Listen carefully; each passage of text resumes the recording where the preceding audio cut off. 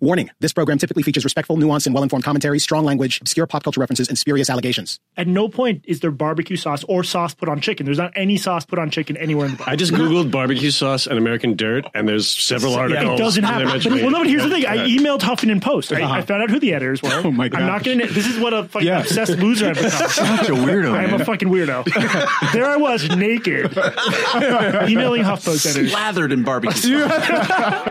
We know of new methods of attack. The Trojan horse, the fifth column. Greetings, and welcome back to another exciting installment of the Fifth Column Podcast. This is your almost weekly rhetorical assault on the news cycle, the people that make it, and occasionally ourselves. I said almost weekly. It's weekly. It's weekly. I'm Camille Foster. I also do various things at a place called Freethink, in addition to being here, being your shepherd, your guardian angel on this mystical, magical voyage. And I am very excited to be here. The esteemed group of gentlemen who I usually do this podcast with, they're here also. Matt Welch, editor-at-large of Reason Magazine, in the building. Why are you stealing my fist-pounding vibe? I like that. Don't Real-time with Bill Maher t-shirt at me. Michael Moynihan of Vice News is sighing. I was really hoping we'd gotten rid of him. I don't know why that didn't happen. We can talk about that afterwards. Yeah, we can talk about it now. You know what I'm saying? You know, maybe there'll be more money in just not it for pulling both his of us, so weight, we I get don't rid of think. him. I am kind of. Pleasure to see both of you gentlemen. All right. Again, we'll talk a little bit about that later. Also joined by our very good friend Anthony Fisher, who is a politics columnist and insider. See, now the joke's over. Because you nailed it on the first try. Did I get it right? Except he mispronounced the word columnist, but I don't know. It was almost communist. I don't know what's going on. And I'm not going to wait. I'm going to introduce our guest because he is one of the most celebrated African-American columnists in the United States of America. Our Black History Month guest. Yes. Jesse Singal. Jesse. Thank you. Thank you for being here, my brother. We're all African American if you go back far enough. That's exactly right. And I knew you would get it. You would get it. Can I make one quick point before we start? Please. I just want to address, I don't think it's been discussed enough, your guys' treatment of Miriam Elder. Oh, good. Look, I, as you guys know, I hate women. I listen to the show for the misogyny, but the blast of just male rage and entitlement. I was in tears. Oh my God. Of joy. I thought we'd never, ever hear that. I name cannot respond to what you've just said about she who shall not be named. Unless she sends a nice note and says, hey, you know what, guys? I want to be friends. You know, I didn't want to spring this on you. She's with me. So wonderful. Bring her in. A new car. In.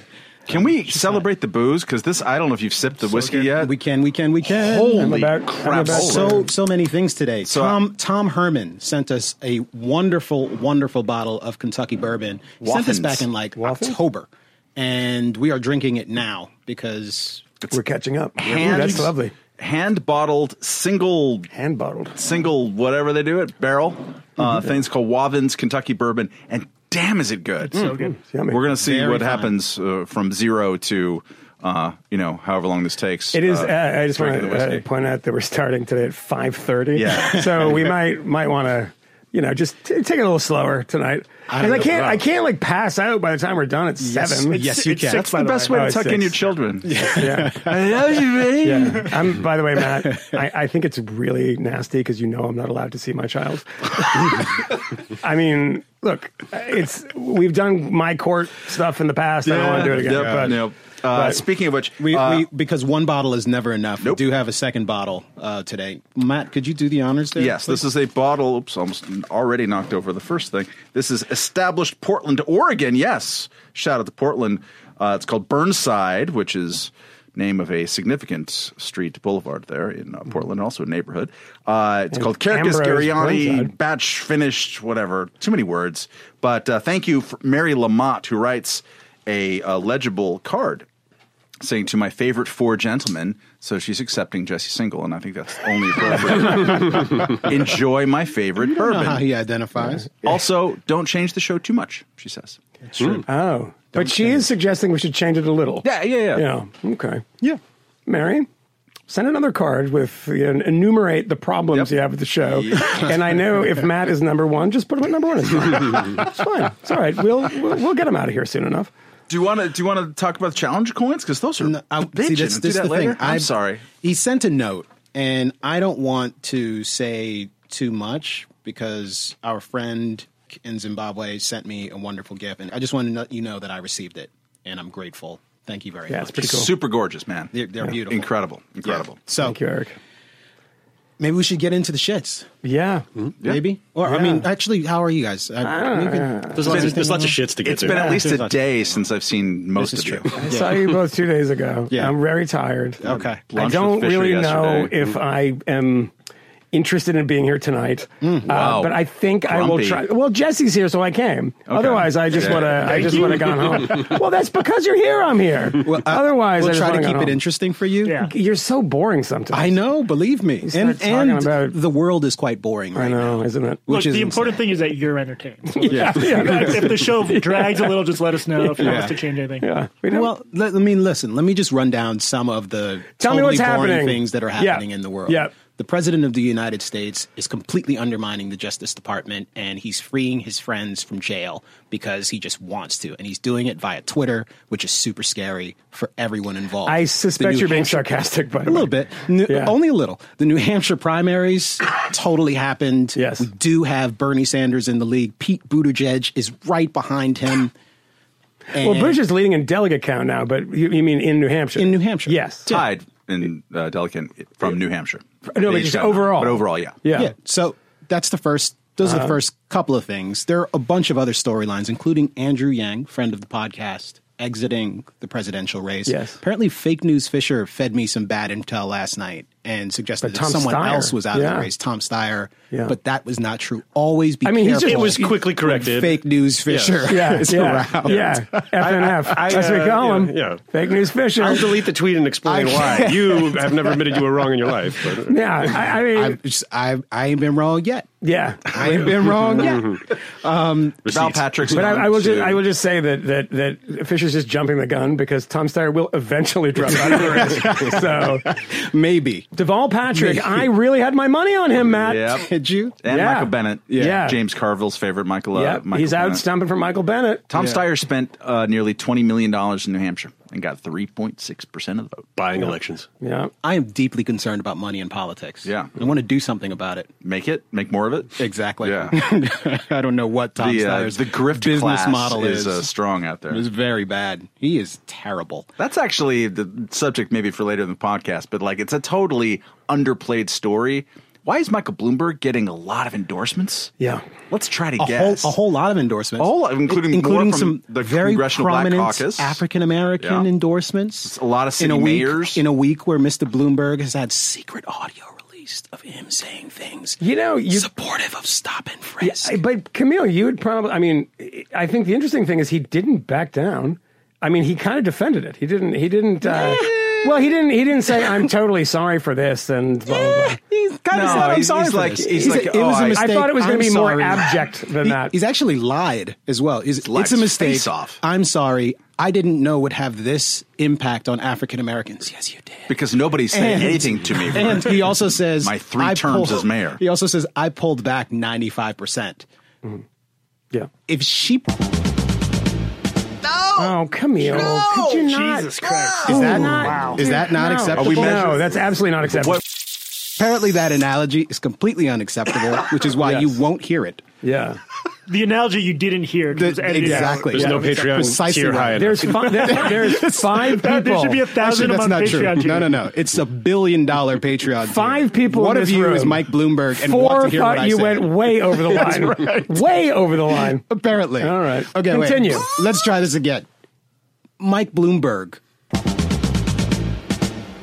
I don't know why you Also keep that. doubling down Okay, on this. Sorry. Hold on. Wasting everybody's time. Okay, wait. No. I won't even have to cut it again. Mike Bloomberg. Mike Bloomberg was forced Yes. to pull back Yes. on stop and frisk in New York. That's Back. what he was says. back. That's Forced. the preposition. Back. Yeah. Hold Yeah. back. Yeah. He does not say that. Exactly. And by Yeah. back, it was still, at the end of his term, double what it was at the beginning of his term. Precisely right. Yeah. So, at any rate, we've said many, many things already. All of those things are happening. But I think before we talk about those things, and we should talk about those things, we wanted to talk a bit about this American Dirt situation, which is something we brought up a few times on the podcast. We even talked about briefly on the Patreon, which we're never supposed to mention on the podcast.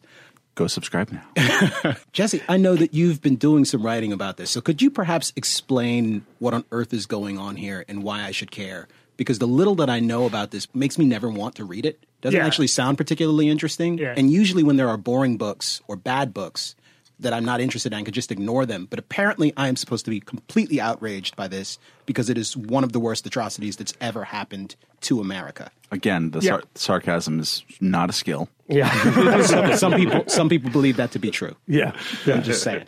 No, I had the same initial response where when I saw this popping off online, I was like, I want nothing to do with this. But I got really obsessed with it. It was a novel called American Dirt by a woman named Janine Cummins, and she is white. She's a quarter Puerto Rican. Self-described as white. She's sometimes called her. Well, she recently referred to herself as Latino. In the New York, in the New York Times editorial, she says, "I am white," and then she describes her heritage and background, but essentially her experience and her privilege in this society. She's lived her life as a white woman. Yeah, sure. Her words. Yeah, and yes, her background is diverse. She's a mongrel like the rest of us. Yeah, and so the book is about a middle-class Mexican woman who has her family gunned down by a cartel, and she and her son have to escape to the States, and, they're getting chased by these scary cartel dudes. They go through all these different parts of Mexico. I've covered some of these blow-ups in the world of young adult fiction, where, like, everyone will decide all at once that some book is like Mein Kampf, but worse. and usually what happens is, like, it's often correlated with the book's success. So this book got a 7-figure advance. Oprah picked it for her book club. Sold the movie rights already. Yep. Right. And that bigot Oprah, she picked it. She's a monster. And so I was sort of watching this blow up unfold. And my initial response was like, I hate to say this, but I was like, if all these people are super mad at it, there's probably something wrong with it. Like, she probably did something wrong. And there are these little, her publisher used the barbed wire from the book's cover as like a decorating motif at a book party, which is a little bit tasteless. A little distasteful. Yeah. That wasn't her fault. Right. It apparently wasn't even the publisher's fault. I mean, the publisher apparently sent the book cover to the florist or something and said, make something based kind of on this is the only motif we have, and they came back. And the florist felt inspired. Yeah. Right. But what is the name of that florist, Mr. Morning? Can we begin a campaign to end It's called Racist Florist LLC. Yeah. Never use Racist Florist LLC. Yeah. Ironically run by a Mexican family. Where racist has a different meaning. Exactly. In Mexico.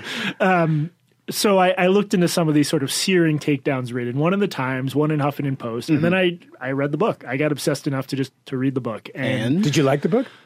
It's pretty good. Yeah, it was clear. It was written for like the sort of person who would read a book about like a nice Mexican lady trying to escape the cartels. It's not a in-depth sociological analysis of the migrant experience, and it doesn't pretend to be. Although I think maybe part of the problem was it was like marketed as like the book about this issue. It was. Which again is not Cummins' fault. But there is no comparison between what, like, I'll use the Times column about this, said about the book and what's in the book. There's just, you read one and then you read the other, and it's like, there's no connection between these two things. And it sort of just got me off on some of the stuff going on in journalism right now, like progressive journalism, where there's this real, especially on anything social justice-y, this real sort of groupthink, and it's very hard for anyone to sort of stand up and say like a given issue is overblown or not being reported correctly. And like Covington, which I think you guys have talked about, is another example of that. Sure. Where, like, there's literal video showing that stuff people are saying is true is not true. And it just doesn't percolate down. Covington is a situation with the young boys who, some of which were wearing MAGA hats, especially the one kid who has a gentleman walk up to him with a drum, beating it in his face. And for the period of almost a week, maybe several days, perhaps. It was a long but busy weekend. It was a while. Yeah. The kid was being savaged online, and people were demanding that the school take action, perhaps that he be suspended or expelled. He was named. People were prominent media personalities were suggesting he should be punched in his face. Reza Aslan. Yeah. There you go. I don't know who it was. Yeah. I have this weird tick. I just say people who used to be on CNN's name. Just some context. So yes, I mean, I could totally see that. I mean, part of what I saw, though, was by the time I caught wind of it, there was the tour associated with her book that was being canceled because of death threats. Yeah. And one of the things that surprised me was the immediate reaction, especially in the age of Believe Women, was nobody is threatening her. The fact that people are upset does not mean that violence is going to be done to you. Yeah. But it is definitely the case that the publisher received death threats. No, it's not. Slate actually was covering the story in a piece critical of the author and disclosed that they saw these messages from the publisher. According to people that are critical of the book, many of whom are critical of Jesse too, they had a meeting with Flatiron, and they claim that in that meeting that Flatiron, which is a part of Macmillan, said that they did not have any death threats. I thought the bookstores got the death. Well, maybe it was that's it. Yeah, well, so yes, that's the bookstores exactly. Actually, that is precisely what I meant. The bookstores were receiving these threats. Yeah. They were expressing concern to the publisher, saying, "We cannot provide." It's security. just a way. Is that something that you can do? That's what they always do. It's always a security. A truism about death threats in our current social media age is that they are almost always overblown they're by pretty the cheap people and easy to come by, who are either using them as an excuse to do a thing that they want to do, or who are trying to aggrandize their own self and their own victim. I've gotten death threats. Yeah. Those are from I'm me. trying to aggrandize. From some strangers on Twitter. I'm just saying, what's up, tough guy? Why is it always going to be about Torre? I just don't understand. Yeah. Torre hasn't threatened me yet. I wish he would. Yeah. There's so many How things. many simultaneous beefs do you have? So many. We've hit like 3 already. So many. 10 minutes into the show. So many. There's so much stuff I want to cut out of this podcast. Amazing. Well, when you mentioned Torre, and then I didn't mention Torre. And then I said, I wish he would. There's a different phrase that I wanted to use, Yeah. but I won't use please, for your benefit. Please, just don't. Sorry, Yeah. Jesse. No, let me get to the. Let me give one example. Huffington Post writes a story by this activist. Activist says, "This is such a ridiculous book." She has a scene where Mexicans dip their barbecue chicken in barbecue sauce. Yeah. Oh my god! It's horribly inaccurate cultural. I mean, what a month. Yeah. That doesn't exist. Like, that doesn't happen anywhere in the book. It just doesn't happen. Can I point? Is that really? true? Is That's that true. true? It doesn't happen. Okay, so I want to point this out to you, which you probably know, but I point this out to listeners. I've listened to, I think, 5 now NPR programs, like full programs, not like All Things Considered treatments of this. There've been that too. Yeah, Allison Stewart to WNYC, KQED did one, the WAMC, like the one in DC. Everyone's covering this. It's completely overblown. Yeah, and they have different guests on all of them. There's a couple of overlaps, and everyone mentions this. Yeah, well, literally everyone mentions fucking this. ass. You have a quinceañera party happening in someone's backyard, and there are only 16 people, and there's barbecue sauce in Acapulco, Mexico. So it's like really, it's terribly, terribly inauthentic, and a lot of the book is that way. There is a. So you're sure about this? Yes, I read. I know. I know the Did scene. you like do a search yes, on and barbecue? I know the scene he confused. There's a scene where they mention sauce. This, I can't believe I have to go into this much detail about this, but it's crazy. 5 NPR shows. Yeah, there's a scene everyone mentions after the massacre where she associates the smell of a sticky lime sauce with the massacre, and she says she'll never eat barbecue again. But that's it. They mention at one point barbecue chicken, and then they mention he's also grilling beef. At no point is there barbecue sauce or sauce put on chicken. There's not any sauce put on chicken anywhere in the book. I just Googled barbecue sauce and American dirt, and there's several articles. It doesn't happen. But here's the thing. I emailed Huffington Post. I found out who the editors were. Oh my god! I'm not going to. This is what a fucking obsessed loser I've become. Such a weirdo. I'm a fucking weirdo. There I was, naked, emailing HuffPost editors. Slathered in barbecue sauce. I emailed them, and I was just like, this doesn't happen. Well, first I emailed the guy who claimed it happened, and he was like, no, there's a scene where they dip it in barbecue, and no, there just isn't. And then I emailed HuffPost, and they won't correct it. There's still just a made up claim. You can do a Google search. Let me spread like wildfire. No one gives a shit about the truth. You're not the loser here. Whenever they rely on 1 or 2 anecdotes, like I always presume that this must be the example of the thing that they're so concerned about. And what I kept seeing was, this book is racist. It's absolutely awful. This is terrible. I can't believe anything like this was published. We need to stop this immediately. And I've yet to see the example of that. Jesse is a nerd about this, and he actually writes something. I'm just a nerd about it, and I don't do anything. So he's actually doing something with it, so I give him credit. A fake pilot of a TV show. But that's nothing. Well, it's actually in the pilot, yeah. So there was Allison Stewart, who has a show on WNYC. Used to be I think a VJ or something on MTV. She was an MTV news correspondent. Anchor, yeah. Oh. So she asks this critic, who's the one who pops up most frequently, what are the problems with the book? And, what do the reviews get wrong? Which, by the way, I think is an incredible thing to say. What do the reviews get wrong? Maybe the person just liked the book. A review can't get it wrong. Right. So then they say, what's wrong with the book? And he says, I can't. I think it's insulting that I have to enumerate these things. And it's like I don't think I should have to. I'm a member of this community. And during the interview, me. he went on. He doesn't want to explain. His yes, and he said, I'm a member of this community. You should trust the people in the community. We gave one example, but could you give a couple of other examples that you recognize that there was something amiss in this book? Yeah, I mean, some of them. The thing is, I'll tell you some things, but I just want to preface this by saying, this kind of enumeration is a little annoying at some point, because we also kind of wish people would just understand, if we're telling you that this book is inaccurate, and my telling you the inaccuracy without your having the cultural background to understand the inaccuracy is a little odd. But I'll give you a couple examples. So, but then he's like, okay, if I have to. And for all this hubbub, right? And, you have Selma Hayek, the actress, renouncing her support for the book on Instagram and saying she's sorry for holding it up. And she clearly didn't read it. But this is what he says in the book. And Jesse will understand this stuff because he read the book. Said that the swear words that the narcos use are 1960s or 70s, where it's not strong enough. There should be a strong enough swear. She has money, and she's traveling to the U.S., $15,000 or something. Why didn't she fly to Canada? That was the thing. I mean, well, hold on. That's yeah. This was again, obsessed weirdo. The New York Times column is, if that's David Bowles, he wrote it. New York Times column, second sentence, pointing out how ridiculous this book is. Why didn't she just fly to Canada? The book spends thousands of words explaining why she doesn't fly to Canada.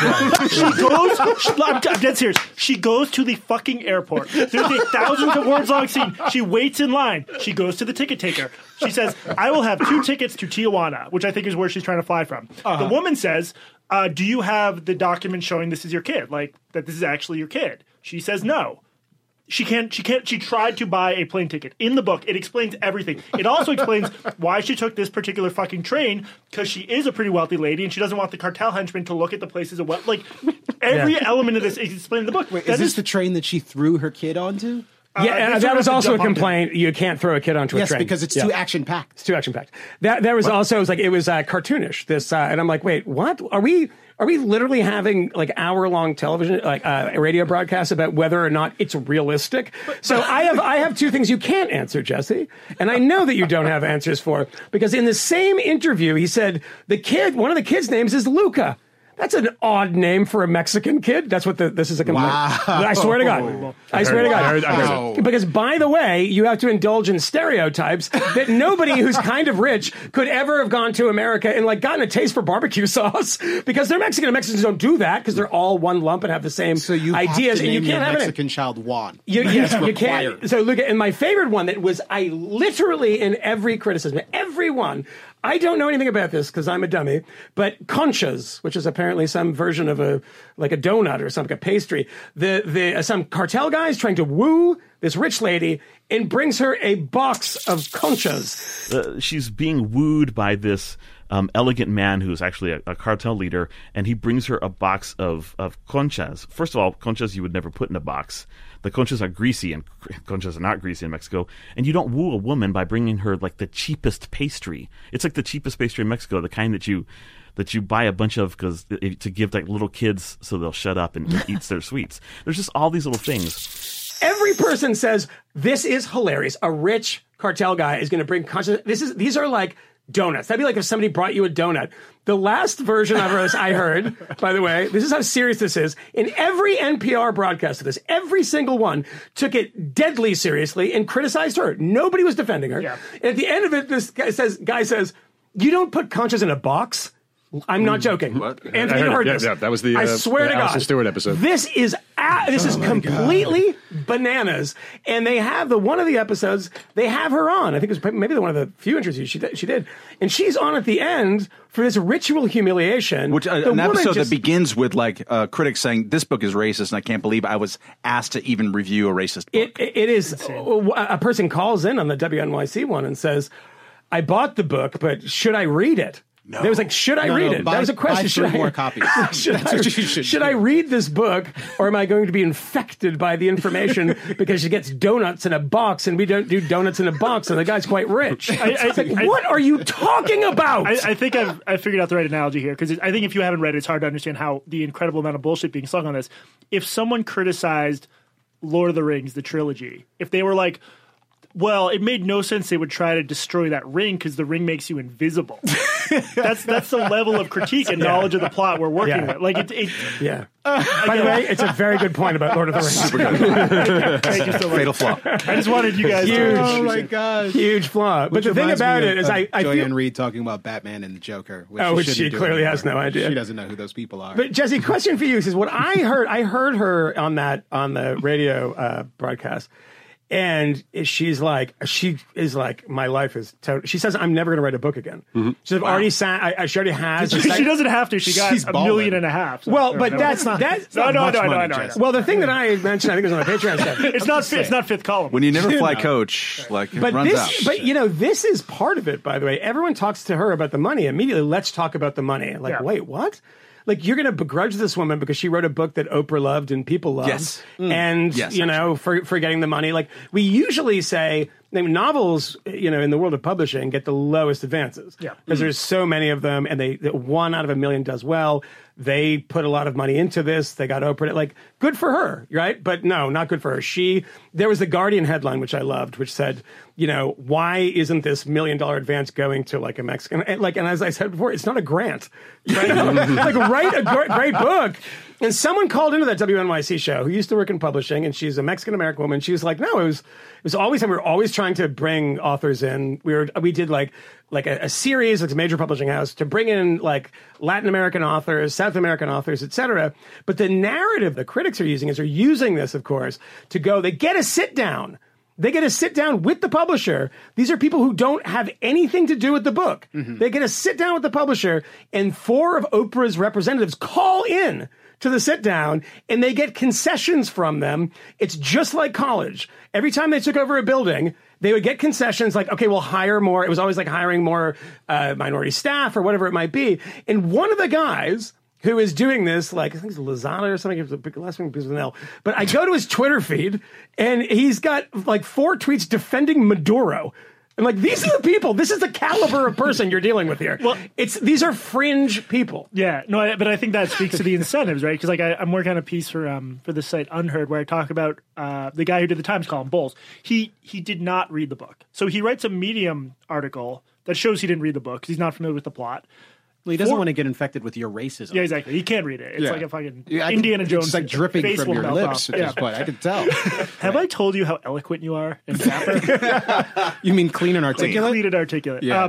No, but he Thank so you write a Medium post where anyone who reads the book will be like, you didn't read the book. He gets rewarded for it. He gets a sit down. He gets a column in the New York Times, all for just being full of shit. And I don't know. It shouldn't be controversial that like the people who criticize a book should read the book. I don't understand how anyone could disagree with that. And there was an accusation of plagiarism too, which seems totally crazy. It's fucking. So someone did one of the HuffPost article. Yeah. Here's the actual argument of the article.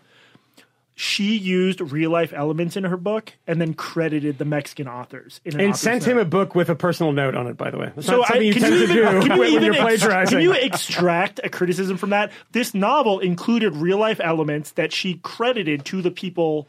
Like, what is... Yeah. That's called cultural appropriation, and she is a presumptuous monster. Well, I will say one final thing in this. Sarcasm, Matt Welch? But no, it's terrible. But presumed to be terrible. The thing about it that scared me is on public radio, the 5 things that I listen to, not a single one was even remotely sympathetic to this woman. Not one. But that's what I mean. And I'm not being like Brent Bozell on this. Yeah. This is like literally trying to find some measure of sympathy. And the interview with her, I felt bad for the woman. I mean, she was like, I'm not going to write another book.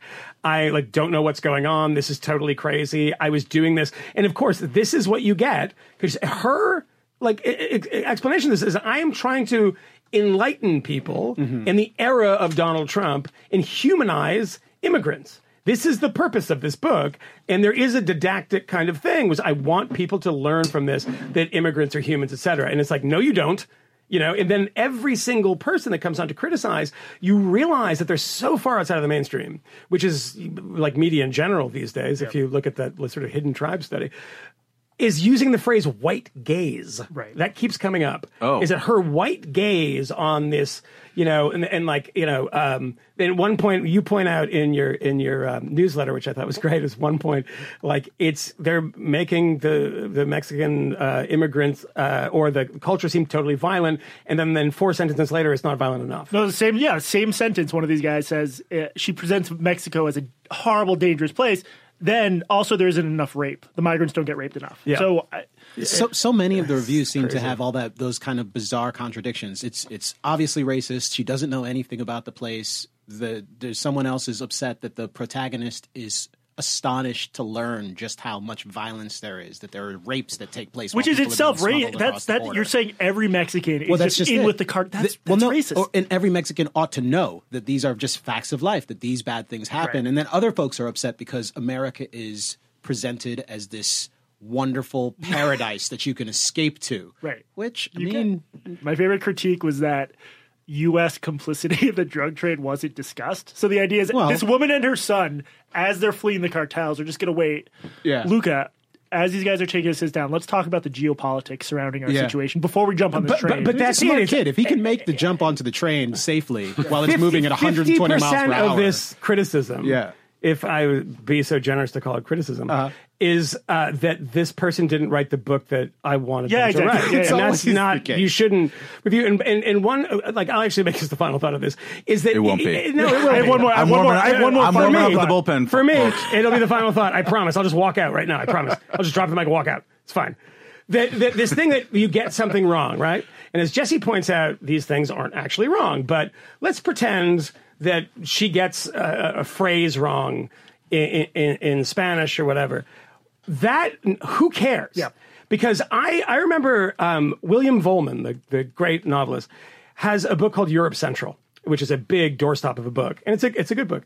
On the second page, there is such an amazing error that you would notice if you actually knew about this stuff, but nobody else would notice, right? But it's like, it's an error. It's like a weird error. And I was like, oh, fuck, a guy fucked it up on the second page. Yeah. And if you can find this, by the way, Europe Central, page 2, if you can find it, I will, I don't know. Give you a free Patreon episode. Yeah, maybe I'll do that. Yeah, it's like, and so what? The guy, it's still a great novel. Well, people make mistakes. This is driven by opportunism and narcissism. And I guess my actual last point would be, I thought it was a fine novel. I didn't love it. I thought it was good. Some parts I didn't love, but 3.5 stars? 3 out of 4.25. Okay. I saw people claiming that this book would harm migrants or like make people think if 1 million Americans who are ignorant about the stuff read this book, not a single one of them would come out of it feeling more negatively toward migrants. It absolutely humanizes migrants, not just the main characters or all the characters from Guatemala and Honduras.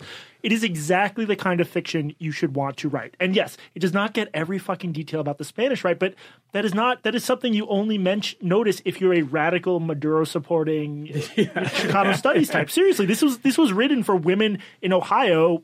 That was very stereotypical of me. Yep, that's okay. White women in Ohio, honkies. Yes, that double down. Good. Right. No, this is written for an audience of people who are not familiar with Mexico or migrants. It does humanize migrants.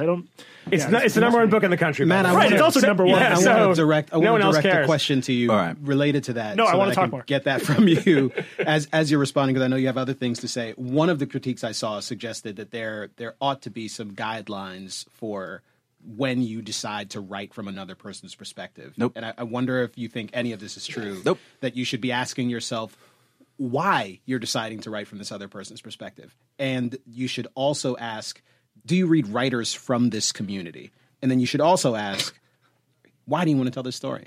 Are any of those questions worth asking when you're writing from someone else's vantage point? And does it matter if your goal is to try to persuade an American audience? Like, wouldn't the best person to persuade an American audience probably be an American who would know exactly what parts of your culture to obliterate and exaggerate? I'm all fine with people who are generating art or works asking themselves whatever questions that I would presume that you would have a why am I doing this while you're doing something. I ask myself why I'm doing this right now while I'm doing it. I'm definitely asking myself that. And it's mostly because, wow, this whiskey's good. It's really good. It's delicious. But that kind of actually sort of leads to something, especially the perspective, because I think part of the critique is actually not a critique of the works, and it might even be a little bit distortionary to lump it all in that direction, because a lot of it, I think, stems from people who are themselves Latino in America and who know and have been marinating in great Latino writers, or who are themselves great Latino writers. And I realize it's a nonsensical phrase, or at least it's a weird phrase for me to utter, but let's just table that, who say, why her? Right? Yeah. This is something that we've talked about before, but like working backwards from success. You work backwards from, okay, she got the Oprah, she got the $1 million advance, she got more than almost any single Latino author has ever gotten in America. And so you look around and say, why wasn't it this other one here? And in fact, one of the biggest objects of people's ire here was, and I'm going to get her name wrong probably, but isn't it Sandra Cisneros, a Latina author who's beloved, and she was an initial big supporter of the book, and I think she's walked it back a little bit, but it's unclear. But anyways, it's sort of it's working backwards from success and saying, why is this bad? And I want to sort of throw this open as a something to grapple with. So, like, do you remember when Mississippi Burning came out? A lot of people were really happy that there was a story about civil rights in 1964 and all the unpleasantness. And then there were some other people saying, why does it always have to be the white savior in this? And so, and another way of thinking about this, maybe even the 1619 Project.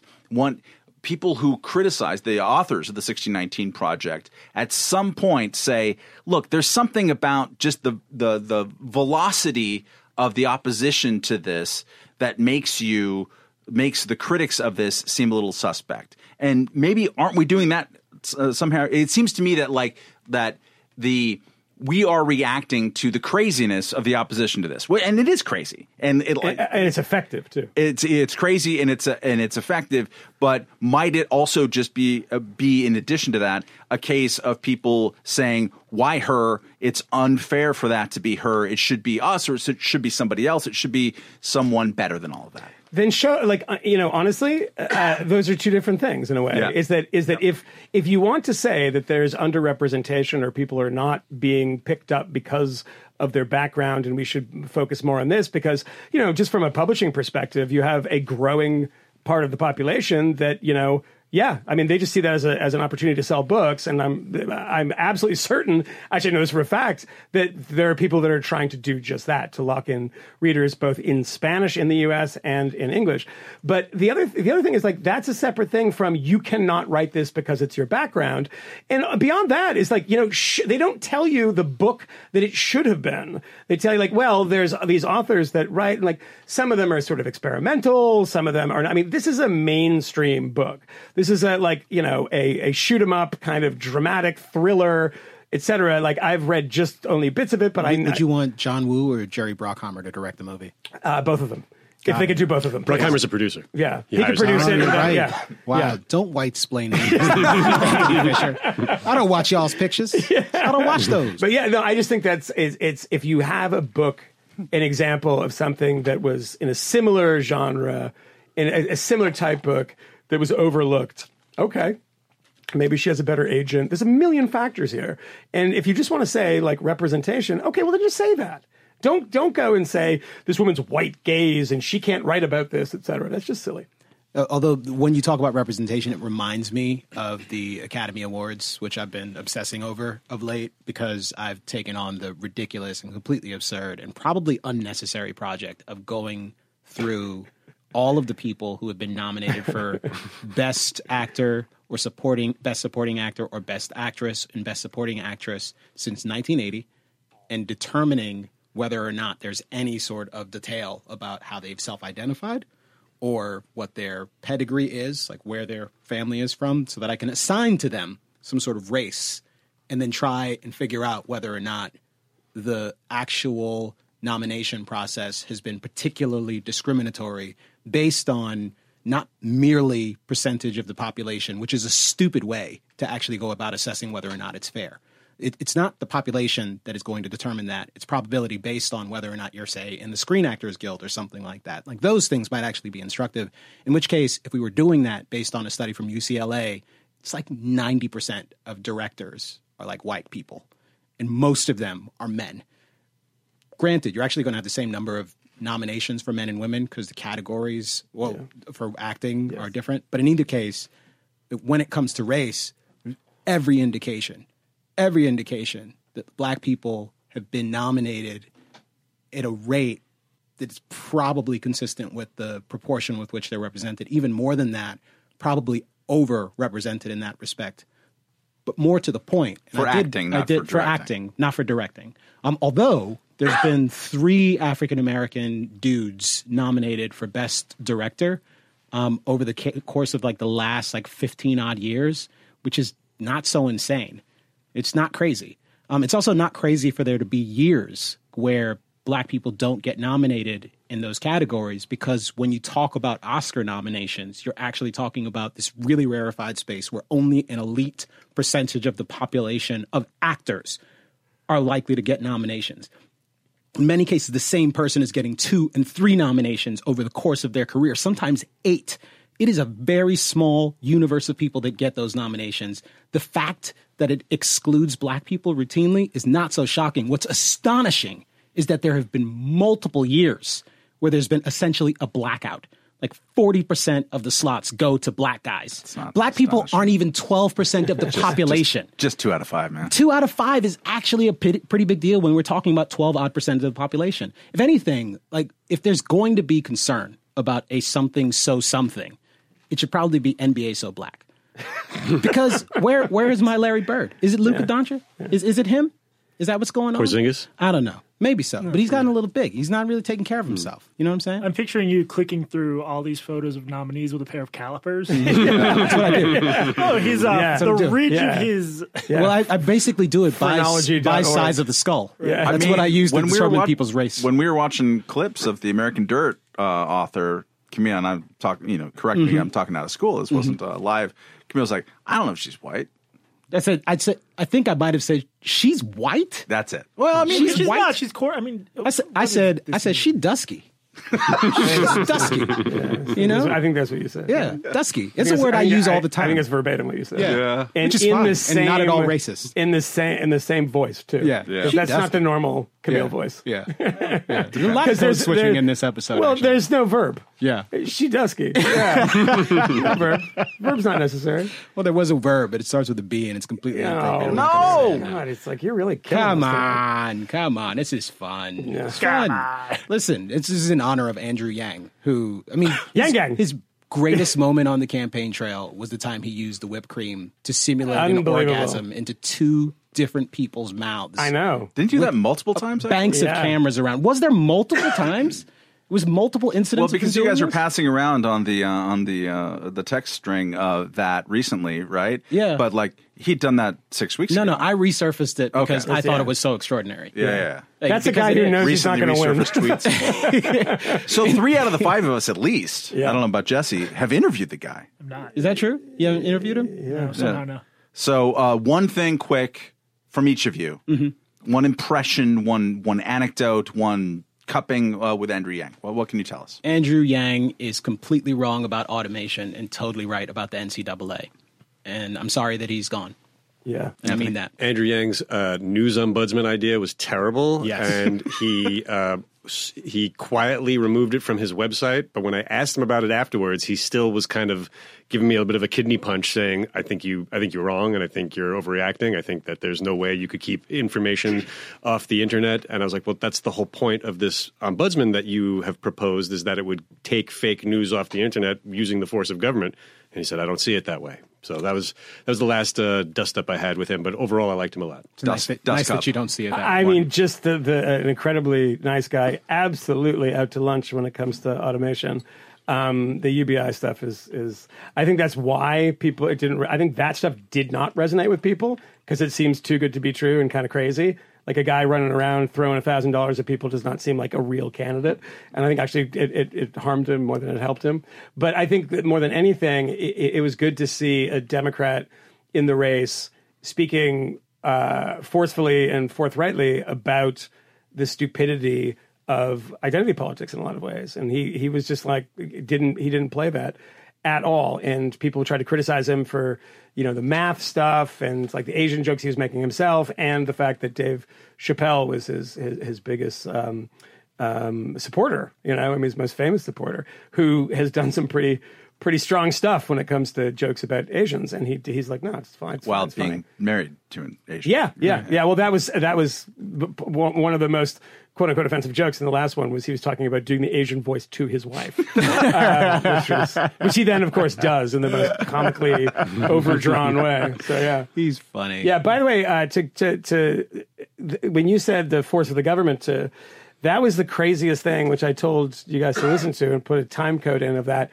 The interview with the guy, what you said is you texted me his name. That's the same. Yeah, so I didn't make the connection until afterwards, but Jesse had been referencing David Bull's, his very, very bad review where he didn't read the book. That was the guest on the Alison Stewart show. Yeah. But he said, he said in this meeting, we're trying to get them to get, more authors from the I think he said Latinx community or whatever. Yeah. And, until we can get government involved to make that happen, swear to God. Did he really say that? Yeah, swear to God. What the hell is wrong with these people? Yeah. But, literally, they want the government to be involved in telling Macmillan how many. I think Donald Trump would be really good at that. A special skill. No, it's the government they like, Matt. It's never the government they don't like. The government they don't like will never be allowed to use these permanent tools installed into the government. Exactly. Anyway, sorry to bring it back. Before we leave, the American Dirt, a book that you are incredibly passionate about, has received your endorsement. Very important to you personally, obviously. Magical, sensual experience reading it. Before I read it, I hated migrants, but now you really hate migrants. Lukewarm. Yeah. Okay. Actually, wait, I had a Yang thing. Oh, did my final observation. Oh, good. I just think between his frat boy antics, fascination with technology, UBI obsession, arguably the whitest Democratic candidate. Ooh. It's a hot that take, right? is a racist take. Sizzling. Also racist. But it seems like we've firmly pivoted to New Hampshire in the primary. So maybe we could spend a little bit of time talking about that. The primary's over. Sanders, Buttigieg, Klobuchar. Klobuchar coming in with 19.8. At moments during the night, it looked like she might be a little closer. Either way, this is a massive improvement over her previous performance in Iowa. Lower down the list, Warren with 9.2% and Biden with 8.4%. Biden never expected to do well.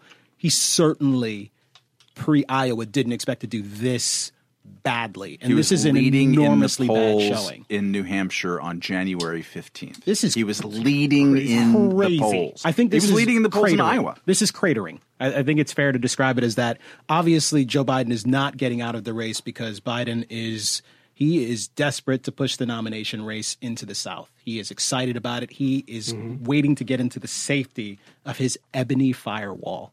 Is that good? Do you like that? I have a couple more. I was in a band named Ebony Firewall. I prefer if you didn't have more. How about his magical negro?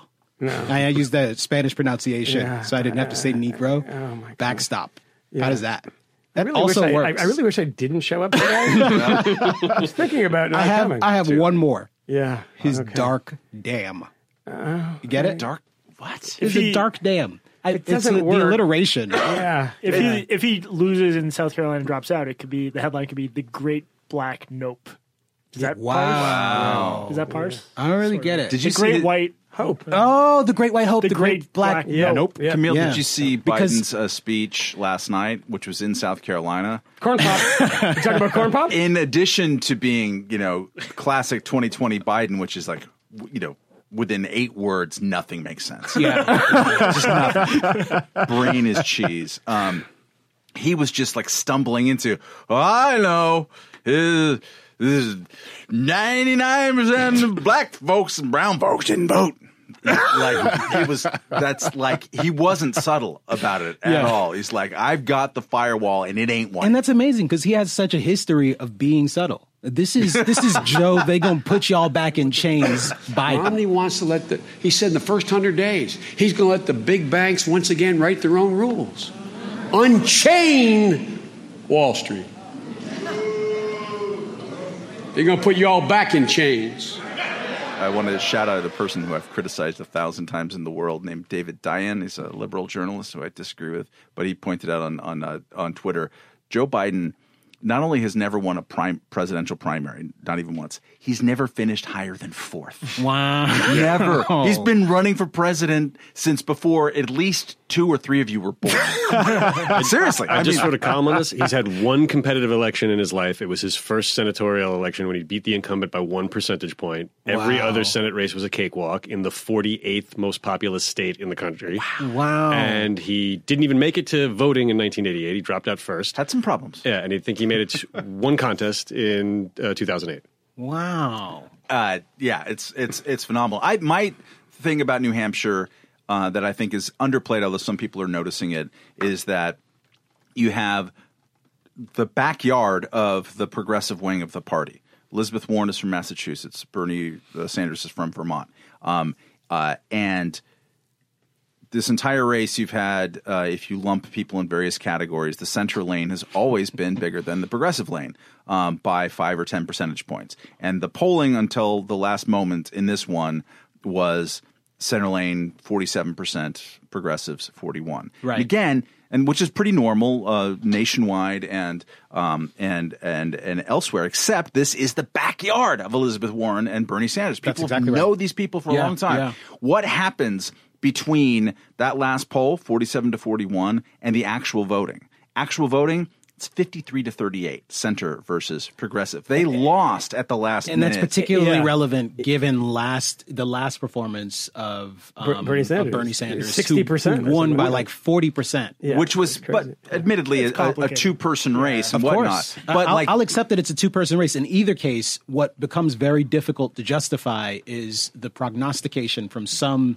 overeager columnists who perhaps wrote their Atlantic column before the election results came in, suggesting that last night, Tuesday night, was the night socialism went mainstream because of Bernie Sanders' overwhelming victory. I think only managing to secure south of 30% in that contest can hardly be described as the night socialism. But this is what mainstream. the takeaway from this, in a way, and I'm sure we're all probably guilty of this too, is that every time you open the paper the next day or open Twitter following a poll or following a primary or a caucus, the conventional wisdom is exactly what the poll or the results say. So no one is, remember, that Joe Biden was just the guy to beat. He's a shoo-in, right? And that was, Elizabeth Warren. There was a big Warren thing. Nobody is prognosticating down the line saying, yeah, I don't know if they have staying power for, Joe Biden's bumbling incoherence reason or Elizabeth Warren being too progressive and not reaching out to the center enough. The thing that now it's time to anoint Bernie Sanders and say, well, socialism's won because that was last night's contest, right? And then we'll see what happens. Maybe he flames out. Maybe Klobuchar, who's no one's said boo about for months, just kind of, we'll see. I mean, the big thing about this is fundraising. Mm-hmm. I mean, Bernie is going to do pretty well off this, and Klobuchar will do quite well off this. I think we'll see a lot of people abandoning those who have been in the back quite a bit, like Joe Biden. And Elizabeth Warren should. She's just wasting her time. I don't know why she's still in the race. It's very strange. Perhaps she's being vindictive towards Bernie Sanders. But isn't part of it just everyone's wait because Biden is going to drop out and he supports? Yeah. Do you think he will? Yeah. Well, I was going to ask you guys actually. I think he's doomed in the long run. I'm curious. People who follow it closer than me, which I think is all of you, like what is the range of outcomes in South Carolina where he would just call it then and there? Well, the problem is the calendar. So the calendar is Nevada is in 10 days, and then South Carolina after that, and then South Carolina happens just a matter of days before a Super Tuesday election, which is 14 states. So you're not going to drop out between those. And many of those states are proportional in the delegate allocation, including California, which is just a ginormous state. Right. So that said, and voting is already happening for Super Tuesday. Yes, it is. Yeah. But that said, Biden's collapsing, right? He was at 46% in South Carolina in the summer. He's at 27 now. He's actually dead. Sanders is ahead of him nationwide. The black vote has been like running, screaming from him, which has been his firewall for a long time. To Mike Bloomberg. Also collapsed in Nevada. He had a pretty steady lead in Nevada, and now he's behind Sanders. But Nevada's really interesting because the labor unions there don't like Sanders at all, and they're dropping bombs on him for Medicare for All because it's going to take away your Cadillac labor negotiated health care plans. Although he has tried to describe some sort of carve out for them, hasn't he? I don't know. But I know that they are mad and spending a lot of money there. Well, I'm glad that Bernie Sanders, who is a man of principle, is going to find a carve-out for a huge voting block that could be very beneficial to him. It's almost like AB 5 in California. They're really carving cool. out. Hey, they're not billionaires. That's the really important point. Oh, no, they are. I feel like part the of union certainly is. I feel like part of what's tricky about this is like Biden has been the front runner a big chunk of the race, but it's not because people like him. It's because they think he's electable. So I think tell me if I'm wrong, but I think that makes it harder to prognosticate where his support will go. I'd certainly say that's true, except we have seen some of these polls about people's second choices, and we talked about this before Iowa, and the fact of the matter, he was no one's second choice. Yeah. And that is almost certainly what did him in Iowa, and I don't know that it will help him down the line. But who are his voters' second choices? It's not clear, especially going into the South. Quite a few Sanders, Bloomberg. That's what I'm curious about. Bloomberg is picking up a lot of the support, though, that seems to be bleeding off of Biden at this point. Sure, Bloomberg and Buttigieg and Klobuchar. I am more Bloomberg than the other two, I think. It's not that clear. Okay, I think I'm an over. What do you say about us not being a we index over-index for liberty. So I over-index towards lane theory, and part of that is from the experience of the 2016 Republican campaign, which a lot of people are comparing in certain ways to the Democratic campaign because you have an outsider coming in. Although he's not that far outside, to be sure, but a person that the other more establishment candidates don't really want to attack because they're terrified of the base voters and the passion that they have for him. So this is Trump in 2015, 16, and Sanders this time, right? But the thing is, the lane that Trump was in, which, for lack of a better word, batshit crazy outsider. So it was the Ben Carson. Is in there. Trump is in there. Was always, and you can even put Carly Fiorina, although that's probably not right. But that seems a little unfair. But to Ben Carson, very unfair, always. But the lane of people who you might consider to be establishmentarian in any way, so your Chris Christie, Marco Rubio, Jeb Bush, etc., was consistently from the beginning of the campaign, even predating Donald Trump, but certainly after he came in, was never more than 25%. It just wasn't. It became John Kasich later. Like, it comes with different names, just like the progressive lane this time. You know, sometimes it's Bernie at 22 and Elizabeth Warren at 6, and sometimes that kind of reverses or whatever. But like the lane itself remains pretty constant. Bernie's lane is small. It's smaller than the center lane. And in moments of panic, it constricts. It's fascinating to watch. What did people do who decided in the last 24 hours? I think what I saw is something along the lines of, in New Hampshire, 29% went for Buttigieg, 23% for Klobuchar, or like flipped. But like more than half went to those two people. So like you're deciding at the last minute. And one of the reasons why this is a difficult thing to prognosticate on an individualized basis is that like when are people going to realize that Joe Biden's brain is made of cheese and he's not electable anymore? You said that about the poll, days or how many days before New Hampshire. And I saw a number today and it was extraordinarily high of the number of people that decided in New Hampshire in the last. What was it? Was like, it seemed like it was over 40% or something. No, I think it was like at least of the last 40%. The last 24 hours, I thought it was more like 25%. But whatever, it's a huge number. It was a huge number, and that's a classic gap between idiots like us who talk about this and the politics consuming public who have a completely different take on this. And one of the takes is that you don't pay attention until you need to, which is towards the end. And that makes things a lot more volatile than they seem, which is great. Two observations, and maybe we move away from this afterwards. One, I was listening to a recent episode of The Daily, which is produced by our very good friend Andy Mills, friend of the podcast, who's never been here. We should bring him in at some point. You should have him on, for sure. I love Andy. But I was listening to the episode where they were talking to people on the ground in New Hampshire, and the thing that is most galling, and I've been on the ground in New Hampshire during the campaign season as well. At the time I was helping Ron Paul. The thing that I found most galling is that people are showing up to campaign events and they're making decisions based on the time that they spend with the candidates, listening to them answer questions, etc. And I just listening to candidates and having that be the thing that helps to determine your vote seems like the wrong policy. I just want to put that out there. But that's New Hampshire. That's throwaway. Like, I get it. I understand. But I find people go to a dozen of these things. I understand. It's part of their kind of entertainment industrial. It makes me sad. Complex. It really is. The second observation is something that I haven't heard observed in many other places. And I'd asked earlier before the room was full, so some of you have heard this before. The most surprising thing to me is the degree to which Buttigieg and his second place finish, and I mean, this is like a razor-thin margin here. Bernie has 25.7%. Buttigieg has 24.4%. I'm hearing more people talk about Andrew Yang exiting the race than I am hearing people talk about Buttigieg. And in terms of coverage, your Twitter what people feed, are actually, but no, I think people are more interested in the fact that Klobuchar has sort of surged into third place and speculating about whether or not she can do well. And it's interesting, at least, that, and I'm more interested into this horse race stuff than I usually am. It's interesting, at least, that Buttigieg had this situation that was so weird coming out of Iowa, where if he had actually finished first and the news media was focused on it for a week the way you might expect it to, maybe he comes into New Hampshire stronger. And coming out of New Hampshire, the field is so crazy and the storylines are so thick that you could focus on Biden falling and Warren falling and Klobuchar surging and Bernie and socialism. And the last thing that you're thinking about is the first potentially gay president of the United States who kind of sort of wants to legalize all drugs. And I just think that's interesting.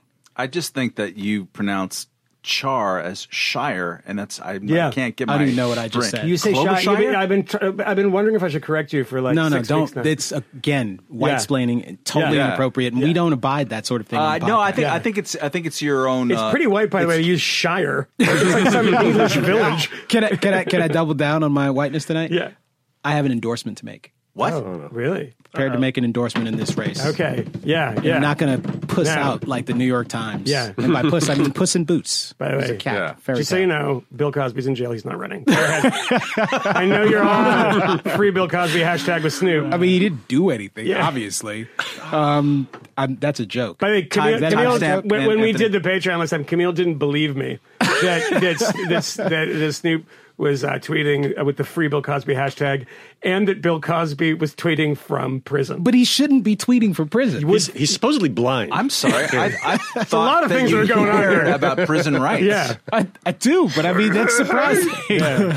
But I ought to get the Twitter all of the things. I was going to get Jello. People are waiting for this endorsement, by the way. And I know some of you monsters who listen to Matt Welch yell at his comrade, Nick Gillespie, that I'm going to come out and MAGA. He's MAGA me crazy. You're waiting for it, but whatever. I'm endorsing Pete Buttigieg. What? Yeah. I think Pete Buttigieg is a dope. I don't find him particularly impressive or interesting. He seems like a faker to me in every way imaginable. Full stop. That said, it would be remarkable if the president of the United States, who no matter who they are is going to do a bunch of shit that completely outrages me, is someone who explicitly says not only that the drug war is a failure, because Barack Obama said that, he did absolutely nothing about it until he did some pardons 8 years after he'd been in office. Some people who'd served out the entire term of his administration, he pardons them at the end. I don't think that's courageous. Anyways, Pete Buttigieg, on the other hand, has not only said it, he has said that we should be decriminalizing all drugs. He said legalize. I want to hold him to that. I would accept decriminalize. I think maybe he said decriminalize, but in either case, he suggested now that maybe we do misdemeanors. I don't care any of those things. That goes a long way. An improvement. If I only get that out of him, and he does all sorts of other ruinous things, as I expect he and anyone else who gets elected would, or Donald Trump if he wins another term, that would be pretty damn good. And I don't think I can expect that from anyone else who runs for office. And on that single issue alone, I'm endorsing the man. Can I ask you a And I question? think he's a dope. The reason I think awful. I kind of get, And I love Melania. I know and you I want to do. keep Melania. I know you do. And I think he should consider keeping Melania and Chasten. Keep them both. Yeah, where did you get that Malaya beach towel? Did they make those, or did you make that yourself? I made that. I think that the reason I'm like, okay, I see where you're going with this, because think back, and in your lifetime, what president has had one policy, a single policy, I'm thinking knowing you, that you have been like, that is kind of worth the price of admission, or even kind of close to that. I don't remember you saying anything about anyone positive that was occupying that position. Richard Nixon ended the military draft. Within I wasn't alive. Within your lifetime. Yeah. Is there something in Bill Clinton? That would have been good. That might have been enough. But yeah, no. After it really isn't. Well, no, it wouldn't have been enough, because exactly what you said about Barack Obama would be exactly what you said about Richard Nixon after he sent how many people to die in Vietnam? Well, yeah, who were drafted. Yeah. But yeah, I mean, is there anything? Because that would be huge. Because I could see you being like, "This is absolutely amazing." Yeah. There's no other thing that I can think of in your lifetime that would be even close to that. I've got nothing. Yeah. I've got nothing. I certainly can't take the promises from Barack Obama that I never trusted on things that I thought were important, like curtailing the power of the executive branch, for example. I just didn't trust you, never did. Well, the opposite. There we are. So there it is. Pete Buttigieg for president of the United States. Wow. He's going to suck, but at least he thinks the drug war is not just bad, but should come to an end, and he has explicitly endorsed that policy. I just want to point out that the man who's running for office, Camille Foster, Camille 2020, has endorsed another candidate. True. Yeah. True. I'm not running for office. Also, shout out to Catherine Mangu Ward. I think Catherine Mangu Ward on the Reason podcast recently. I listened to her talking about this, and I said, you know what? Catherine is a sane person, and I agree with her on this. Wow. Changing hearts and minds. Hey, if I'm not mistaken, last week or the week before, you're like, Pete's a fraud. He is. He's a fraud. I loathe him. I watched his performance in the debate, and it was a shambles. In fact, here's the transition. The question in the debate that he got that really threw him for a loop, the one that gave Elizabeth Warren the opportunity to just alley-oop on his ass, was about, where the hell is he from again? South Bend. Sorry. Yeah. Police issues in South Bend. Right. I want to go back to the original question, though. How do you explain the increase in black arrests in South Bend under your leadership for marijuana possession? It's like 4 times more likely than white people. The overall rate was lower. No, there was an increase. The year before you were in office, it was lower. Once you became in office in 2012, that number went up. In 2018, the last year that we have a record for, that number was still up. His answer there, as well as his broader performance, where he just doesn't say anything most of the time and generally doesn't talk about policy, are all the reasons I hate him. But that actually dovetails very nicely with Mayor Mike Bloomberg, who finds himself embroiled in a bit of a scandal this week as well, specifically related to stop and frisk in New York City, a policy which he endorsed and was enthusiastic about supporting, as we discussed earlier in the podcast. I'm just remembering now. But some secret tapes have leaked that have him saying some rather scandalous things. Weren't these secret tapes from a radio show? No, actually, the secret tapes, I believe, were from the Aspen Institute. Aspen Ideas. Was it Aspen Ideas? And he tried to get them. He gave a talk. Yeah. He told them not to do anything with it. Someone was apparently recording on their cell phone. I was thinking about But he said the same thing in private. 95% of your murderers and murder victims fit one MO. You can just take the description, Xerox it, and pass it out to all the cops. They are male, minorities, 15 to 25. That's true in New York. It's true in virtually every city. And that's where the real crime is. You've got to get the guns out of the hands of the people that get killed. So you want to spend the money, put a lot of cops in the street, put those cops where the crime is, which means in minority neighborhoods. So this is one of the unintended consequences is people say, oh my God, you are arresting kids for marijuana. They're all minorities. Yes, that's true. Why? Because we put all the cops in the minority neighborhoods. Yes, that's true. Why do we do it? Because that's where all the crime is. And the way you get the guns out of the kids' hands is to throw them against the wall and frisk them. And then they say, oh, I don't want to get caught, so they don't bring the gun. They still have a gun, but they leave it at home. The response to this audio is Donald Trump tweeting, oh my God, Mayor Mike Bloomberg is a super fucking racist. which is amazing. Didn't he delete that? Yeah, he deleted it. He also likes stop and frisk. Yeah. So He wanted the Central Park 5 reinvestigated. Executed. He had a brief social justice warrior seizure. I want to point out that you would He's still on describe that ride, I think. you would describe Donald Trump calling this racist as amazing, but if it was Jake Tapper doing it, you'd be like shaking your damn head. Donald Trump actually retracted that charge of racism. With He a deleted delete, that. yeah. No, he didn't retract it. He deleted a tweet while his idiot son was like, retweet button. It has His fucking LARP camo. yeah. I wonder what you gentlemen think of all of this. Nope. Anything? Nope. Nothing. Come on, Jesse. As a black man, what do you think about what's happening here? No, I think that it's one of those things where It's best not to talk about. What do you guys talk What do you about guys it? know what to Jesus talk about? Christ. Which parts? The no, it's not that. It involves black people. No, Anthony I don't Fisher. care about that even one bit. Wow, you don't care about black people? No, just you. Just you. Your family's good. You're not. No, I mean this was all totally known. He had an interview. Well, another like Aspen jerk off festival. Sorry, Easy, who now listens to these things and like texts me my cussing. Oh my gosh. It's terrible. You tell me that like 2 hours in. Yeah, I know. Whatever. It can't be helped. But she needs to learn. I was just thinking about the earlier stuff in the show. Nah, don't worry about it. The stuff that was edited out? No, like he said earlier last year, within like 9 months, if I had to run for president, I would have to make all these ridiculous abject apologies for everything that I've ever done, and it would be really embarrassing. And then like he starts to run for president, and within like a day and a half says, "Oh, I never knew that stop and frisk might be deleterious to the minority communities, but now that I have been educated, I feel really bad about that." Like, you bullshit artist. And like he telegraphs the bullshit about it all. Absolutely. And I mean, it shows you more than anything how much everything has changed.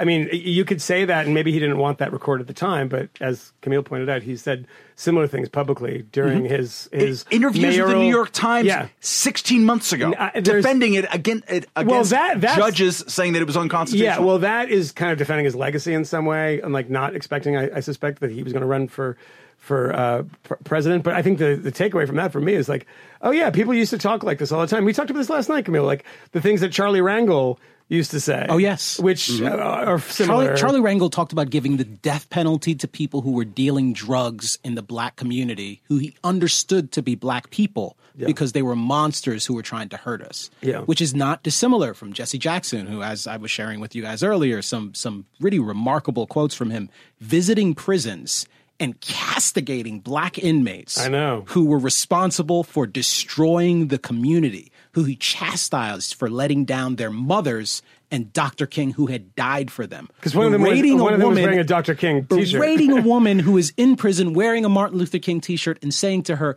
if you really cared about him, you wouldn't be here now. You would not be here now. Was he berating his own son, or that came? Oh, yeah. That's in prison for a different thing. Shots fired. What? Yeah, not convicted. Shooting people, which actually leads to I think two worthwhile points. One is that stop and frisk, which hasn't always been called stop and frisk, is one of many policies that at a different point in time actually enjoyed a fair amount of support. It's a bad policy, but it was very popular. Black communities. Yep. Yeah. Lots of tough on crimes policies had those endorsements from black lawmakers as well as black citizens, particularly in certain high crime areas.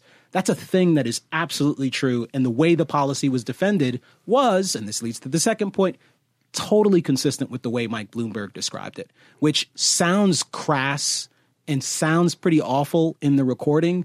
But part of that is also just we're not allowed to say certain things anymore. You're not allowed to say out loud what is absolutely true, that most of the people who are murdered in New York City are black and brown, and that most of those murders are perpetrated by people who oftentimes know them, who are also black and brown. But it depends on the context when you say it, right? It does depend on the context. You are allowed to say it, or people do say it quite openly when talking about, why this is happening, right? Mm-hmm. That it's if for instance, if somebody's going to say that it's a systemic racism or something, or white supremacy, they will then use those numbers to talk and about. Bloomberg doesn't go there, but he does suggest, and what I think is entirely consistent with what sort of a Jesse Jackson or what's his name? Former Obama. Sasha Malia? Yes. Rahm Emanuel? Sasha and Malia Obama. Can we go back to Charlie Ray? Eric Holder. Not dissimilar from what Eric Holder said when he was in D.C., and he was supporting these very same policies. He was a huge booster of stop and frisk policies. He wanted to not necessarily stop people walking on the street. He wanted to stop a lot of cars. He wanted to rifle through those cars. He was talking about tactics like, just ask. Ask if they'll show you what's in their car. And that was terrible. They endorse these policies. Yeah, these are bad policies. Lots of people These are really, really bad policies. But it's important to note that, yes, these policies may actually have some effect. It is entirely possible that if you arm enough guys, have them go into certain neighborhoods and have them throw kids up against the wall and rifle through their pockets, as Mike Bloomberg described it, you can eventually get some of them to stop carrying guns. You might even be able to put a dent in the crime rate. When they stopped stop and frisk in New York City, crime rates didn't spike immediately. They have inched up in some respects. It doesn't matter if it's effective. But it's exactly. I mean, it's the morality of it that's more important, because you know what's really effective? Absolutely. North Korea. There's no gun violence in North Korea because, you know what? They've gone way, way far. And it's like, yeah, it's really effective. I don't care if it's effective. Can I underscore one thing? When Eric Holder was describing these programs to Diane Reeves, and I was just reading like some of the She's stuff still on the air? related to this. Yes. No, I don't know. Come on. I was reading. So unfair. We'll keep it moving. No one will notice. I was Not a thing. I was rereading a section of James Foreman Jr.'s book, Locking Up Our Own, which is quite good. Book. Which is quite good, and people should go read it. There's a chapter in it called "What Would Martin Luther King Say About Stop and Frisk?" Is that what the Jesse quotes are from? That is where the Jesse quotes are from. So I'm borrowing from there heavily, but I've done my research, people, so you can still credit me. Matt, you just throw me off my mojo. I'm finished. Oh, no. No, we really do have to move on because we're going to lose. Wait, there's one other book, yeah, though. Around the time that came out, there's a guy named Michael Fortner, and he wrote a really good book I wrote about. Of course, I'm forgetting the title. It was about how Harlem, especially, a lot of people there. It was called Black Silent Majority. Black Silent Majority, yeah. They supported the Rockefeller drug laws. And, yes. And Great reading book. that, look, I don't think it makes the laws a good idea, but Totally. there's this very essentialist notion of black politics. And I think white progressives often, and tell me if I'm wrong. And You're the black expert. activists. You speak for all black people. Tell me if I'm right here. Well, no, I'm the expert on black people. Exactly. I don't speak on behalf of them because No, I'm not one of them. You speak for about 7 black people. No, but my sense is there is this like dual thing going on where a lot of black communities simultaneously feel they're mistreated by the police and the police don't protect them. Sure. And it is not like a simple. I actually think it's more complicated than that. I mean, if you talk to some people who have attended some of these local police like weekly or monthly meetings that they'll have with citizens of a community that happens to be a high crime area, like they like their police officers. They want to see more of them. They want them in their public housing building, and they kind of want them throwing kids up against the wall and rifling through their pockets, and they sort of want that today. Well, yeah, and they're happy to see them, and they tolerate the inconvenience of occasionally being stopped. There are some people who feel that way. It is still a bad idea. It's still bad policy. It is still a grotesque compromise. And I think that is the important thing to underscore here, that there are constitutional rights. And what I was going to say earlier was Eric Holder, when he was advocating for these laws, described to Diane Rehm how we need to go up to the limits that are allowed by the Constitution in order to institute these policies because, and this is an important and fair point to them as well, there were a lot of black people who endorsed these policies, a lot of people who would quote or invoke Martin Luther King when endorsing these policies were looking for two things, both the structural reforms that they thought were necessary to get long-term changes in these communities that would make them not high crime areas, but also an immediate resolution to an absolute urgent problem, which is kids who have guns and are shooting the shit out of other kids who happen to look like them. I mean, crime went up consistently from 1960 to 1990. And like 92. And not high just watermark in New York. And not just in the United States, not just in urban centers, all over the industrialized West. It's just a weird thing. And people, by the end of it, were losing their freaking minds. Yeah, and that's sure. and that's when I always mention this is like to think of what you were saying or writing on October 1st, 2001 should not be taken in isolation of September 11th. I mean, we all had some pretty kind of, well, I did anyway. Speak for yourself. Yeah, crazy ideas after, like, I was in New York. It was a pretty crazy time. And the same thing is true when no one ever mentions who was supporting the sentencing disparities with crack and powder cocaine. Mm-hmm. And, just look at the Congressional Black Caucus at the time. And it is often, to Jesse's point, is that, this stuff is destroying our community and you're not doing enough about it. Right. We were the hallmark of racism. These communities were being neglected and they were being under-policed. Yes. And the thing now is that they're getting a lot of calls from those neighborhoods. Are they being responded to, right? And now it's like, if a lot of cops in this kind of passive policing way and not the active policing way of stop and frisk are still often in neighborhoods where they're getting the most calls. And that's going to end up, being disproportionate in neighborhoods that have more violent crime, for instance. But yeah, no, it is depressing to see the conversation about this kind of strip out the nuances of, because, it is often white people in sort of elite media that flatten the experience and the opinions and the ideas of Black Americans, particularly when you hear at the beginning of this election campaign, like, oh my God, all these Black people support Joe Biden. Mm-hmm. How the fuck does this happen? Yeah. Like, you don't understand anything, do you? Black people, why do people in the South who are starting to support Bloomberg as an alternative to Biden. Yes. While this is going on, who are endorsing him while he's enduring this. Too tough on crime. The Clinton thing too, because there's a progressive wing that's like Clinton was horribly racist. The 94, 96 crime bill. Right. Crime bill, yeah. Which also had a lot of CDC support. And hugely popular. Just this, I just hate, I'm with you on this. This idea of reducing a people to this caricature, and they all have the same politics, and they don't have some internal contradictions, but any big group is torn on stuff. And I think people need to respect especially racial groups, because they're fake. Right. But nobody in Mexico eats barbecue sauce, by the way. That's nobody. It's worth just looking at the thing on the merits, regardless of what groups might have said now or before. I think and that's the fair. merits of it are really messed up. Mm-hmm. Easy, because you go and you shake down people for guns, and 99% of them don't have them. Totally. They just are in a poor neighborhood. Yeah. This is creating a police state in poor neighborhoods. Absolutely. And I'm not using that word too hyperbolically. I think it's totally fair. Because it's also, with all the security cams, particularly in New York after 9/11, it's astonishing how much of what we do on the street anytime we're in Manhattan, but in a lot of other places, is recorded. I know enough cops and talked about this. It's crazy, and it's wrong. If you take guns out of the equation, because of course people saying we have to do something about guns, and there's sentencing guidelines and things that are pretty harsh for people who have unregistered, unlicensed firearms. If there's a firearm commissioned in a crime, a firearm found in a car during a stop. If you take guns out of that equation, you have a totally different thing, right? And I have you wouldn't have any support at all among liberals if you take guns out, because guns out, it's like, oh God, we all hate guns. Of course, you can't just go to the projects and shake them down for pot. Although in reality, that's what happened. That's precisely what it ended up being. Yeah. That's the principal and that's thing that the disparity, up because Black people don't smoke pot or brown people don't smoke pot any more than white people do. Well, that's often trotted out, but I don't know that we actually have data that's good enough to support it. I could generally accept the premise. Let's say but we don't have data there isn't to any data to suggest any other thing, yes. but there is a huge disparity in arrests, particularly in New York. New York was the marijuana arrest capital of the planet. More than the Philippines, more than Singapore, more than anywhere under Bloomberg's reign. And it's also part of his mentality, which is always like, I want to change the behavior of poor people.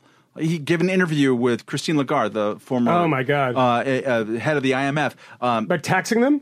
Was that thing? That was insane. People and this is 2 years ago. It's not long ago. It's insane. And they're like, people criticize me for wanting to have regressive taxes about trans fats and about sodas and stuff like that because it's regressive. It impacts the poor disproportionately. But dude, that's the point.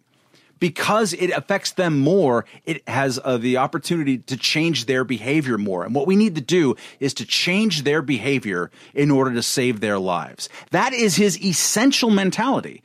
And that is grotesque. Yeah. It is authoritarian and grotesque. He does not deserve to be anywhere near the presidency. We live in an authoritarian moment, so it's going to be either Donald Trump the authoritarian, Michael Bloomberg the authoritarian, although I don't think it's going to happen, Bernie Sanders the authoritarian. It's going to be the nice authoritarianism, but it's a bad place we're at right now. One final thing that you maybe disagree with me on is that we're often flippant about money in politics for a variety of reasons, right? And I think that like saying like, oh, money doesn't, whoever we were talking about before. Steyer, right? But there is something to be said for the fact that when you are flooding, I mean, you can say it's good, it's bad, it should be allowed, it shouldn't be allowed. But for us to ignore the fact that Michael Bloomberg has spent more than anyone ever in the history of anything and is now actually registering, that's the reason. But it's not just... Well, it's not just that. It's definitely name recognition as a part of that. You have to be, you have to be a star. You can't be Rocky De La Fuente or whatever the fuck his name is. But I think there's a difference. It's like Donald Trump spending half the money as Hillary Clinton and still managing to win because she also ran a really terrible campaign. The reason he won isn't just because he was rich. He was rich and super famous. It's straw man. I'm not. This is straw man. I'm not saying that in any way. It's like the steroid. I mean, like I can take a ton of steroids. I'm not going to hit any home runs because I suck at baseball. Right? That's just a simple thing. Fenway. Oh, I mean, it's 290 around the. At least back a couple of doubles off the It's wall. like literally, it's 314, but it's 37 feet high, dude. Yeah, fucking jack one up there. No problem for Noma, though. No, dude. Noma. Yeah, you're a masshole, aren't you? I am. I was gonna say, like, watching New Hampshire have any influence in national politics is just terrifying. Yeah, it's like what happened? I thought you were gonna say it filled you with pride. No. You know what New Hampshire is? It's a place where the Packies open on Sunday. You get your beers on Sunday. Oh, by the way, I have a New Hampshire thing. Is the guy, the guy who wrote that thing attacking us on Reddit? He wrote me an email apologizing. I think he's from New Hampshire. That's nice. I think he is from New Hampshire. That's good. Yeah, it's true. That's good. We want you to exchange our. No, I sent. It was a very, very, very contrite email, and he said he deleted the post from Reddit. You don't have to do that, kid. No, he doesn't have to do that. But it was very, very nice, and he was like, "I realize I'm being a total asshole." And I heard you were talking about it in the Patreon, so I subscribed, and the episode that wasn't doing great. So don't you dare cancel. All is forgiven. And I sent him an email back, and I actually really appreciated the email. It was very, very nice of him. So we're up against a bit of a hard out, or at least a hard break, because Jesse has to run in a bit. And Jesse, one, I know that I wanted to commend to people a piece that you wrote back in September of 2015, and I know about this because Anthony Fisher told me about it. The black activist who helped launch the drug war. And it's, New York He doesn't Mag. remember. I said that already. He it's a Fortner Black Solomon drug. But I also wanted to give you an opportunity to comment on something that I noticed a little bit earlier. I didn't mention this during the tease, but I saw a piece because a friend shared it with me in The Guardian, and the title of it was "White Supremacist Propaganda in U.S. More Than Doubled in 2019, Report Finds." And when I first saw that headline, I thought to myself, my God, another one of those incredibly dubious studies. Why does anyone bother covering these things? What reputable publication would cover this? Almost certainly no one else has. And of course, I went and Googled white supremacist, and I noticed that various other prominent publications were running with the same stupid story. And I say it's stupid not because I think white supremacy isn't a bad thing, but because these numbers are dubious. And it sounds like you might agree with me. Yeah, so I'm less familiar with this specific study, but a couple times when I was at New York Mag, I wrote about the ADL put out a big study about how much anti-Semitism there was online. ADL is? Anti-Defamation League. Thank you. And in this study and another study I looked at by Amnesty that looked at misogynistic harassment online, again, can't speak to this one. There is this tendency to sort of exaggerate and maybe overhype some stuff. So the ADL one I'm thinking about, there actually isn't that much anti-Semitic harassment. I've been hit by it. I'm Jewish. Shalom. L'chaim.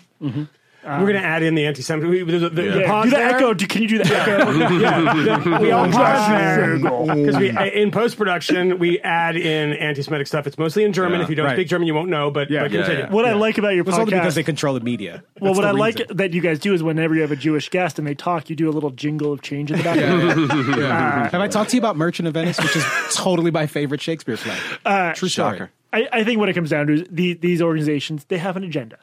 I am, like you, surprisingly, anti-white supremacy, anti-hate crimes. But I think Reason's done some good coverage of this. You're saying Elizabeth Nolan Brown did, right? Yeah. The methodology is often suspect. So all I would say is that, especially when a study tickles the part of you that wants it to be true, when Trump was elected, now there was a surge of there wasn't really. No. There's not much evidence for it. No. I do think there's elements of the way Trump communicates that probably stokes the worst people in the country. I don't think that necessarily led to some terrifying rise in hate crimes, and I'm obviously very anti-hate crime. So this sort of ties it. I'm working on a book about being skeptical of shitty behavioral science findings in general. So I just want people to be a little bit more skeptical and critical minded, and to realize these organizations, including the SPLC, which we were talking about off air, are not always rigorous when they're publishing alarmist research. I mean, in fact, the Southern Poverty Law Center had been doing bogus research about this stuff for years, maybe even decades, right? If there's me and Camille had our racist group, and then it's a good group, and then we decided to split it off. I should say Camille and Moynihan. It's more plausible. And they decided to splinter it off. So we both start our own racist groups. Now there's been a doubling of racist. Right. No, seriously, true. That is absolutely the SPLC's thing. But finally, after people like Reason and other people have been writing about this forever, people kind of started to notice, and then they've had some problems. They're still doing some dubious stuff. Of course they are, but their reception in the marketplace has changed, but it takes a hell of a long time, and I think the ADL is there, and that is my way to tee up Anthony Fisher. Do you have anything to say about this, Anthony? I've got work coming out. I don't want to spoil it. It's long in the works. I knew it was embargoed, so I didn't go. I don't want to reveal the details, but something's coming. Michael, I'll just give the headline on Anthony's thing. I don't know if I'm going to reveal it, but he reveals that in December of 2016, after Trump was elected, there was an alarming rise in the discovery of backwards swastikas. It's true.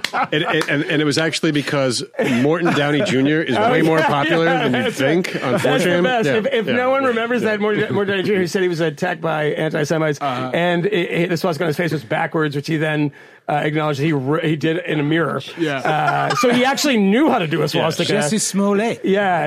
And Morton's actually credited with being the proto Bill O'Reilly type TV screamer reactionary.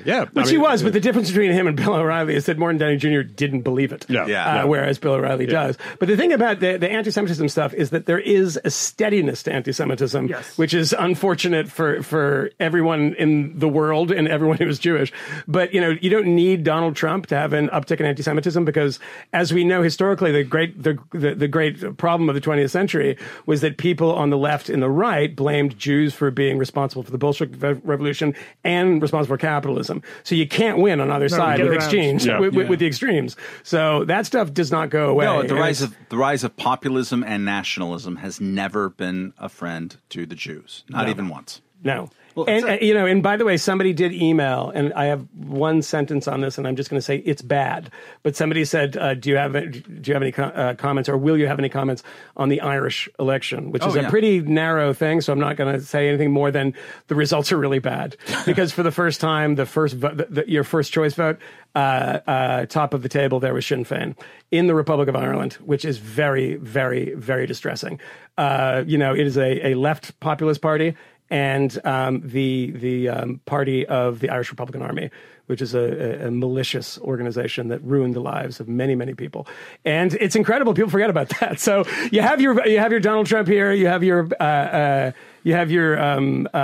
Front National, or the National Rally now. You have Orban and Hungary. Left, right, center doesn't make a difference. There's a lot of bad people popping up all around the world. Go right now. to the Tony Blair Institute, and I know neoliberal cuck, whatever, but they have been doing really good surveys, and they have a new one out just 10 days ago about an annual survey about populism in the globe. And how many more people live under populist governments in the what we used to call the West or the First World, then before even the Second World. And they trace it and they write about it in a very smart and like nuanced way, distinguishing between 3 or 4 different flavors of populism. Go check it out. It's interesting. It helps sort of actually explain, if you want to understand even American politics and the difference between Trump populism and Sanders populism and what patterns they might follow. The report will help you out there. It is a complicated issue, but it's a really interesting one just broadly, is that I remember a cover, and I'll have to dig it up. And if anyone out there is listening, maybe you can help me dig this up. But it was an Economist cover from probably the 80s, and it was about Ireland. And it was like a Dickensian cover of like some sort of street urchin and about what a basket case Ireland was. And then, of course, the Celtic Tiger happened, and you have things like Apple moving Dell moving their facilities there, the corporate tax rate being like 15% or something like that. And then, of course, the EU responding and suing them and saying you're not allowed to have that corporate tax rate. You owe us money. Or something. There's like the European Union was not happy about this. But it created this incredible boom. And despite the fact that Ireland's had some pretty tough times after the kind of the boom and the bust, is it going to Ireland now versus going to Ireland then is a totally different world. And that is because money poured into the country in this time of the Celtic Tiger because of all of these American companies. I mean, look, you have an educated workforce who speaks English, and you have a low. I say, English. I mean, putting the chips on the legs. Lovely. Absolutely fucking lovely. I was putting a chip in the fucking thing. We're going to make Jesse late if we don't stop soon. Where are you going, Jesse? I have a rec league basketball game, doubleheader, Smooth Cactus, Bowery Street, YMCA. Wow. Any listeners want to come down and watch? But they're not going to hear this until like a day from now. No, I just mean any night of the week, come down. we might have a game. You play like every night? Wow. No. Oh. Once every 7. I'm saying you have a 1 in 7 chance of seeing me play. Okay. So just like hang out at the YMCA? Yeah, exactly. There's a lot of people that do that. Jesse, I wanted to give you. You're like 6'3". Yeah. What do you play in pickup basketball? Sort of like a 90s style power forward. They keep stats in this league. And my I God. have 0 3-point attempts. I'm averaging a smooth 12 and 9 though, which What's for a up, Maurice 36-year-old. Lucas? Exactly. 2 things I wanted to do before we left. One, there's a point that you make, and because we mentioned the Anti-Defamation League and we were critical of their work, it's worth underscoring one of, I think, the best insights related to this. And we've talked about threat inflation on the podcast before, but the reason why it matters if you're exaggerating the significance of this problem, or if you're suggesting that it is, oh my God, on the rise, or if you're writing stories about BASE, this nefarious organization that might have dozens of members. Right. They did something and you on Google suggest Maps. that they're more dangerous than they actually are. That is good for them. When you liken them to Al-Qaeda Absolutely. and suggest that they're getting their techniques from them, that's bad. It helps them. That's one thing. 2, what's up with your book? It should be out in about a year.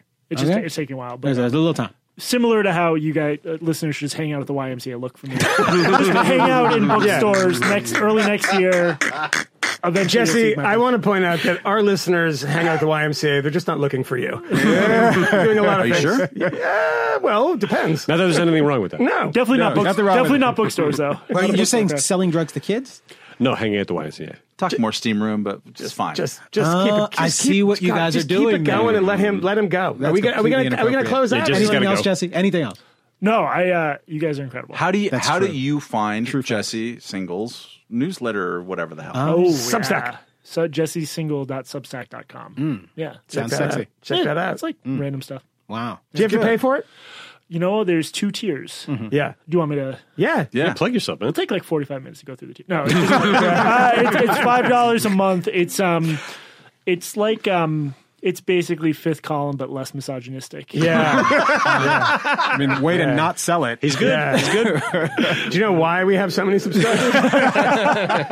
Most of them are women. Yeah. Who know their place. Which is in the kitchen. By the way, you made a joke like that on the Patreon, and I cut it. Did you? Yeah, I was offended by it. I'm not cutting it this time. I know, but I'm going to be on record being offended by it. Yeah, so go ahead. This is consistent with the word of God. I'm not playing games. Oh, my God. Submit to your husbands. Seriously, stop. And submit yourself one to another. No. As iron sharpeneth iron. Jesse, thank you for coming. Thank you guys for having me. Bye. Thanks, Bye. Jesse. Bye. We know of new methods of attack. The Trojan horse